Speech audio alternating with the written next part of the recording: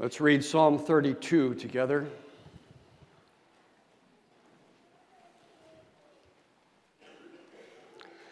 Psalm 32, a psalm of David, well-known psalm that he wrote after his repentance over his sin with Bathsheba and Uriah. Our text will be verse 7. Blessed is he whose transgression is forgiven, whose sin is covered. Blessed is the man unto whom the Lord imputeth not iniquity, and in whose spirit there is no guile. When I kept silence, my bones waxed old through my roaring all the day long. For day and night thy hand was heavy upon me. My moisture is turned into the drought of summer. I acknowledged my sin unto thee, and mine iniquity have I not hid. I said, I will confess my transgressions unto the Lord, and thou forgavest the iniquity of my sin. For this shall every one that is godly pray unto thee in a time when thou mayest be found. Surely in the floods of great waters they shall not come nigh unto him. Thou art my hiding place. Thou shalt preserve my soul, preserve me from trouble.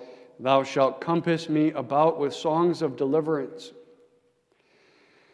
I will instruct thee and teach thee in the way that thou shalt go. I will guide thee with mine eye.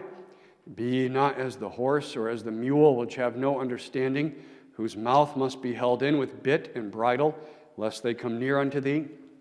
Many sorrows shall be to the wicked, but he that trusteth in the Lord, mercy shall compass him about. Be glad in the Lord and rejoice, ye righteous, and shout for joy, all ye that are upright in heart.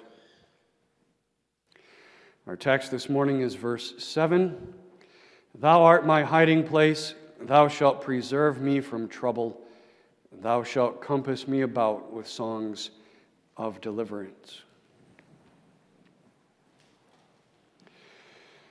Beloved of God, the theme of this marvelous psalm is right there in verse 1. Blessed is he whose transgression is forgiven, whose sin is covered. The truly blessed in this life, says the psalmist David, under the inspiration of the Holy Spirit, is not merely those who have wealth untold or who have position of great power and influence, but the truly blessed in this world are those whose sins are forgiven. David had wealth untold. And David had a position of great power and influence. But when he did not experience the forgiveness of his sins, even though he had those things as much as he ever did, he was a miserable, miserable man. And he speaks about that at the beginning of this psalm. When I kept silence, when I did not confess my sin with Bathsheba and my murder of Uriah, which confession is the way unto, by faith, knowing this forgiveness. When I didn't do that, when I held on to my sin and did not confess it, and thus did not know the forgiveness of my sin, I was miserable. My bones waxed old through my roaring all the day long. Day and night thy hand was heavy upon me. My moisture was turned into the drought of summer, misery. But when, by the grace of God, through the word coming to him, through Nathan the prophet, striking him down in his mind and heart and soul, David was brought to humble confession and repentance, and the floods of grace, forgiveness came in upon him. It was better to him than anything in all the world. This is what it means to be blessed. And now he's rejoicing over what he's found. In verses 6 and 7. and exalting in it. Have you confessed your sins, and I mine, coming to the table of the Lord this morning? There is a crisis moment, isn't there, in confession of sin? It's certainly true in confessing to others, but even in confessing to Him, there's a kind of crisis moment because of the risk factor involved in that. If I open myself up and say what this really is all the way and hide nothing and admit everything, what is He going to do? Is He going to reject me?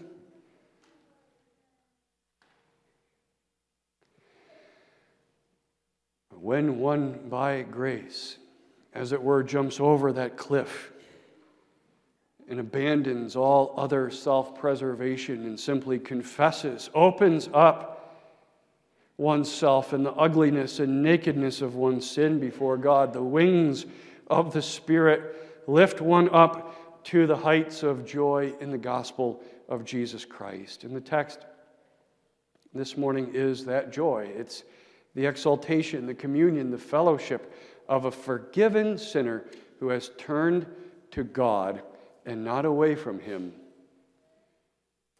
in confessing and repenting of his sins and has found in God a hiding place. Thou art my hiding place is the theme. The confession first, second, the confidence, and third, the companionship. There's three phrases in our text, verse 7. And I'd like you to notice that the first phrase of that text is in the present tense. It's a confession about something David knows in the present. Thou art my hiding place. And then the next two phrases of verse 7 are a confession about the future. Thou shalt save me from trouble. Thou shalt compass me about with songs of deliverance. The first statement then is the fundamental conviction that David has about his God. Thou art my hiding place. And the next two phrases speak about what David knows he's going to find, what he knows he's going to experience when he goes into that hiding place. When I go into thee, the hiding place, I know this is what I'm going to discover. Thou shalt preserve me from trouble. And when I go in there, thou shalt compass me about with songs of deliverance.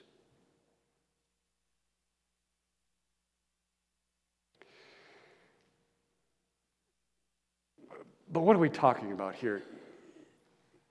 You don't need a hiding place, right? I don't need a hiding place, right? We're adults. Maybe the children here do, but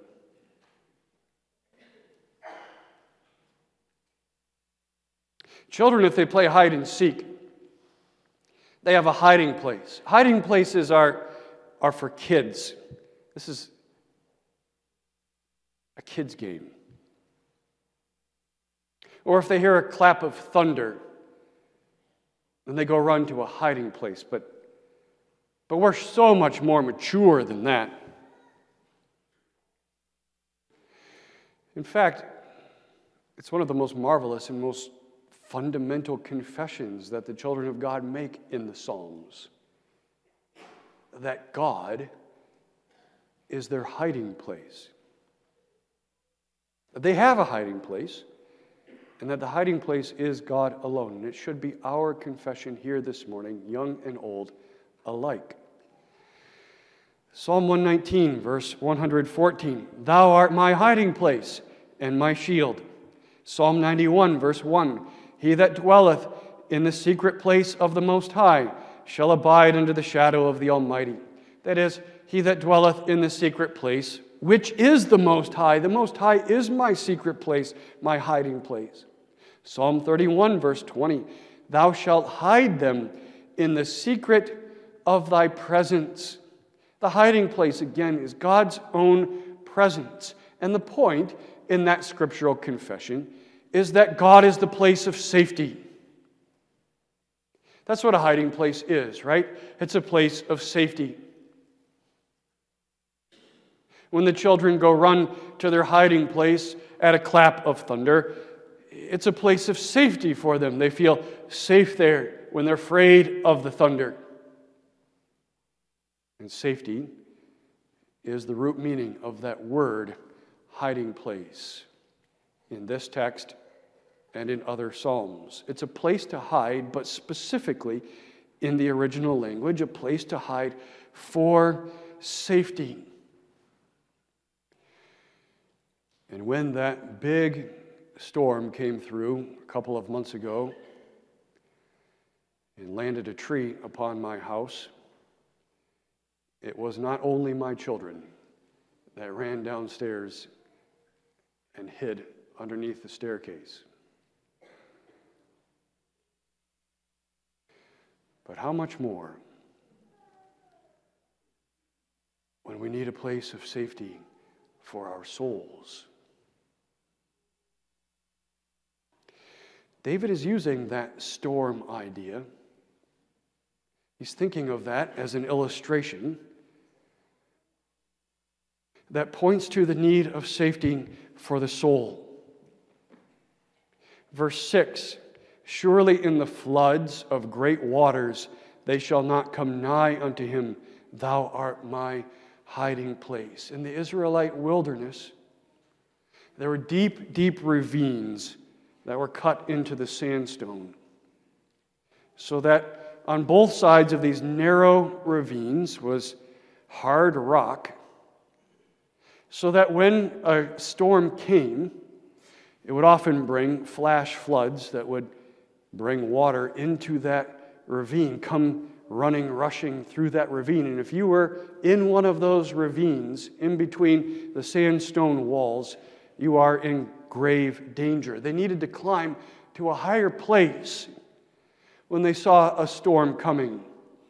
Usually a cave that was a bit higher in the sandstone rock, and that was the hiding place, the place of safety in the storm. And so too the soul, David says, needs a hiding place when the floods of guilt come thundering down upon that soul. And David confesses here the truth of which his own son Solomon will later write in Proverbs 18, verse 10, the name of the Lord is a strong tower. The righteous runneth into it and are safe. God himself is the hiding place of the soul. But what a contrast this statement is, this conviction that David has about God is in comparison to the way he experiences God at the beginning of this very psalm, where God is anything but a hiding place to David, where he's speaking of God's heavy hand upon him, as it were, driving him into the ground, where he speaks of God, as it were, sucking the life out of his soul so that he's dried up when he would not confess his sins. And then after being broken, humbled, confessing, repenting, it is this same God who now David confesses is the place of safety. That these sovereign arms that were once pushing heavy down upon me are now surrounding me and keeping me. That this holiness of this God that once frightened me now protects me. That his truth that once condemned me and exposed me now vindicates me. And so whereas once I ran from him, now I'm coming close to him and I'm hiding in him. I'm finding in him protection, and I know I'm safe. So that David confesses here not only that God is a hiding place, or one among many hiding places that he has, but that God is his one and only hiding place. Thou art my hiding place, my one hiding place. Is he yours? Is he mine?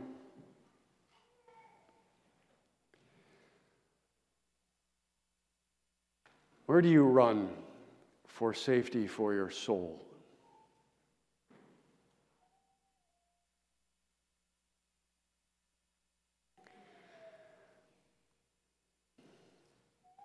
Because you run somewhere, and I run somewhere. It's not an option of either a hiding place or no hiding place. Even as adults, children, even the adults, need a hiding place and run to a hiding place. It's a question of which one. Is it alcohol? Is it work and more work? Is it lust? Fulfilling the lusts of the flesh? Is that your hiding place? That I run to this when I feel pressed in my soul or feel bad about something in my soul or guilty about something in my soul, and this gives me a sense of peace and safety around me. Is it your good deeds? That you find a refuge in something that you feel like can make up for the thing that you did that makes you feel bad in your soul? This will be the strong tower about me. This will be my hiding place that will keep me safe. Is it food? Is it another person? Is it the feeling of control over the people around you, that's really what you're running to for your hiding place, your place of safety for your soul? Is it cleaning over and over again, even though it's clean already, because I can't control the other things in my life, but I can control this, and this makes me feel safe? Is it spending? I'm going to buy my way into safety, and I feel good when I buy all these new things around me, and that's how I get the sense of safety for my soul. Is it endless denial about troubles that are going on? I'm not going to look at it, not going to look at it. This is troublesome, and by doing this, I feel like I build a hiding place about myself I can run into and be safe. Where do you run for safety for your soul? David didn't always run to God.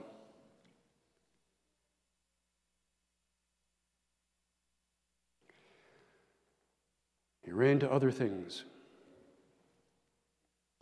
And he only finally ran to Jehovah God because David finally understood that the great trouble from which he needed protection was his own sin and the guilt due to him for that sin.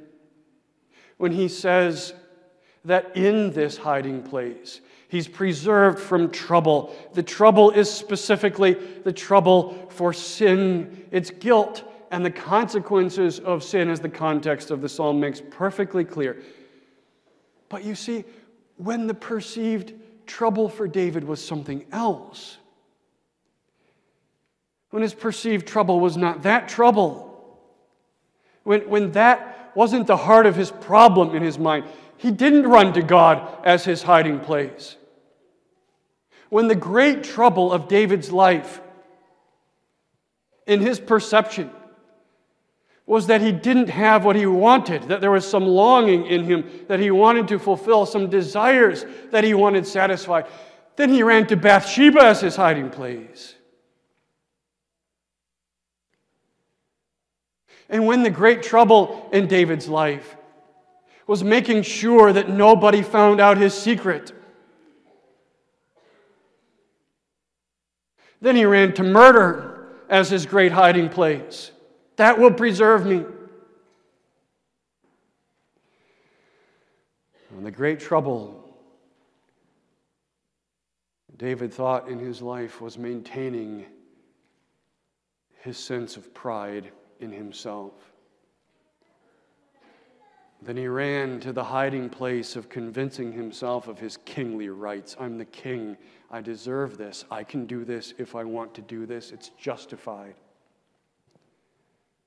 When the great trouble of David's life was figuring out how to have his cake and to eat it too, then God was not the hiding place to which he would run. But when by grace he faced the real need, his real trouble, the great danger, a trouble that would not go away and that nothing else could protect him from, then God became the one and only hiding place for his soul.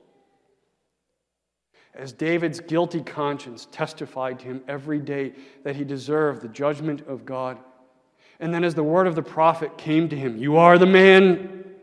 By your own word you deserve to die, David, not merely physically, but eternally." And finally that trouble became the trouble. And David broke in humble confession and made God his hiding place.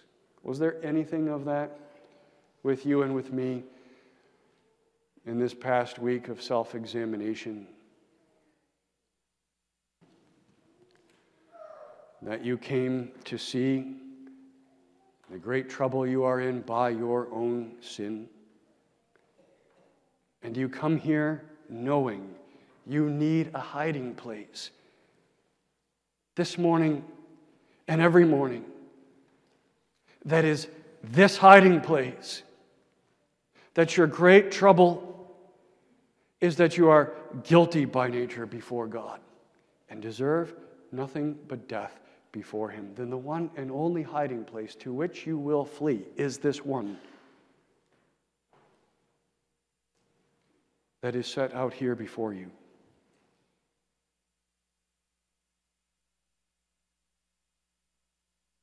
Because in this is Christ.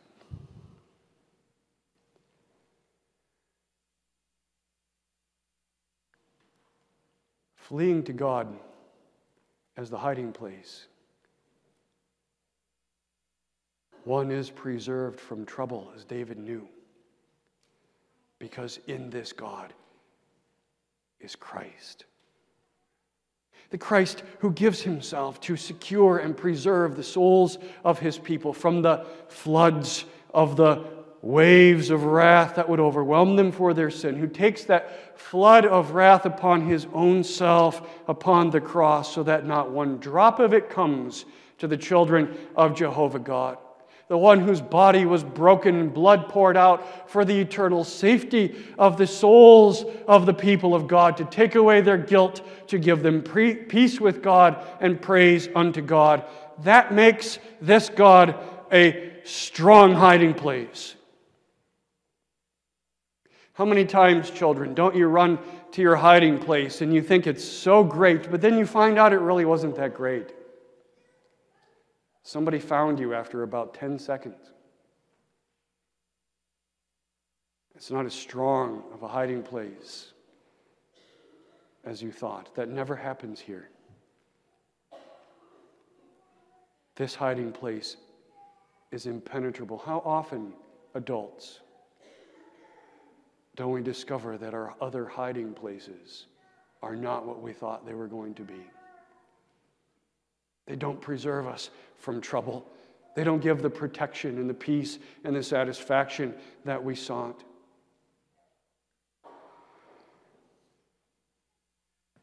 We run into that cave and it's full of vipers.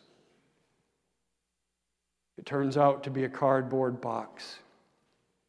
It can prevent nothing of the floods of waters rising up and taking us over. But this hiding place is strong and secure as God in Jesus Christ takes all those floods of wrath, bears it all away. Thou shalt preserve me from trouble. When I enter this hiding place, I know it, David says, the trouble of guilt and all the other troubles of my life too, the pressures, the difficulties, all of that, because in Jesus Christ, all of that is for me and not against me. Don't run away from him this morning.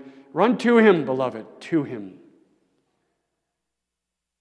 And isn't that the beauty of the Reformed understanding of the soul's preparation for the Lord's Supper? That in a week of self-examination, Maybe at some point we feel like David felt in the first part of this psalm. Thy hand was heavy upon me, as we see our sin and the guilt due to us for it. But instead of running away from this God, we are called to come to Him and run into Him to be safe. We hide from Him in Him. We hide from His wrath in Him, in His grace in Christ. Run there, hide there this morning, that you might make David's confession your own. Thou art my hiding place. Not just David's hiding place, and not just a hiding place, but mine. The one that I run into for safety for my soul. If you see a storm coming in the Israelite wilderness, and you see that cave up there, hiding place, you can't just say, well, I see it there, and it looks safe, so I'm at peace down here. There's an entering, a going into. And by faith this morning, enter into the hiding place in your soul. Come to Him in brokenness and repentance, opening yourself up to all of it, and find there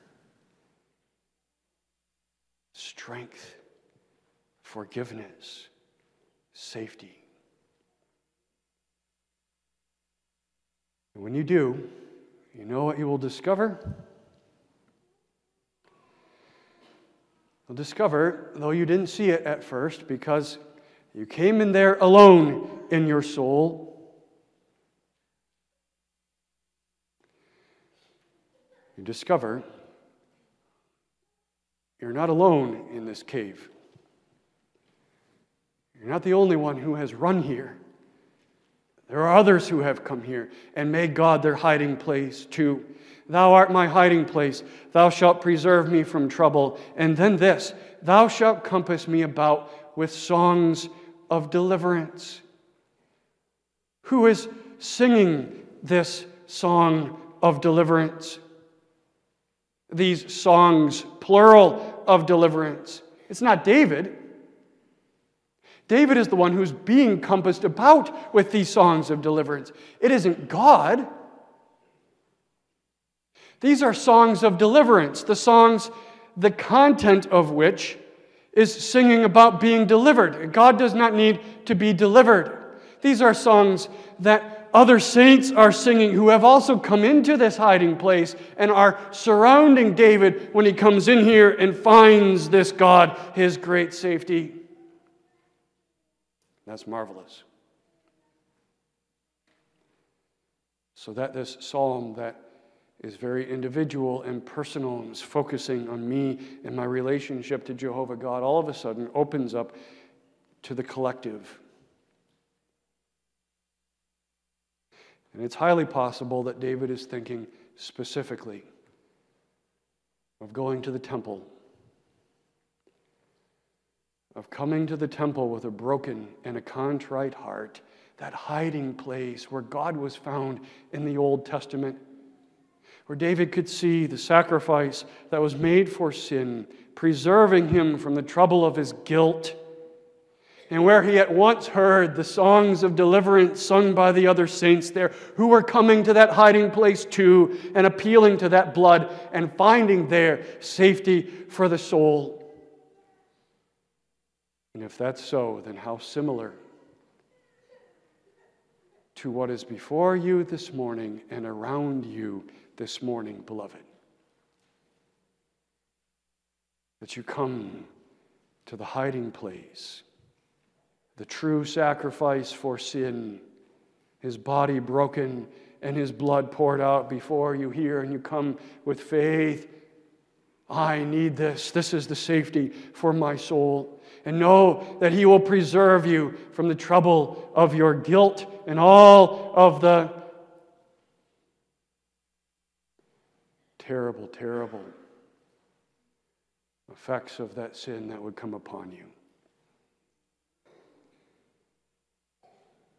And you'll find your soul lifted up in joy as you hear the voices of others around you singing out of their heart, having come to the same hiding place, singing songs now of deliverance. I've been delivered. Come, beloved, hide yourself in him. Amen. Father, bless thy word to our hearing. And now as we partake of the sacrament, and we come in faith, in Jesus' name, amen.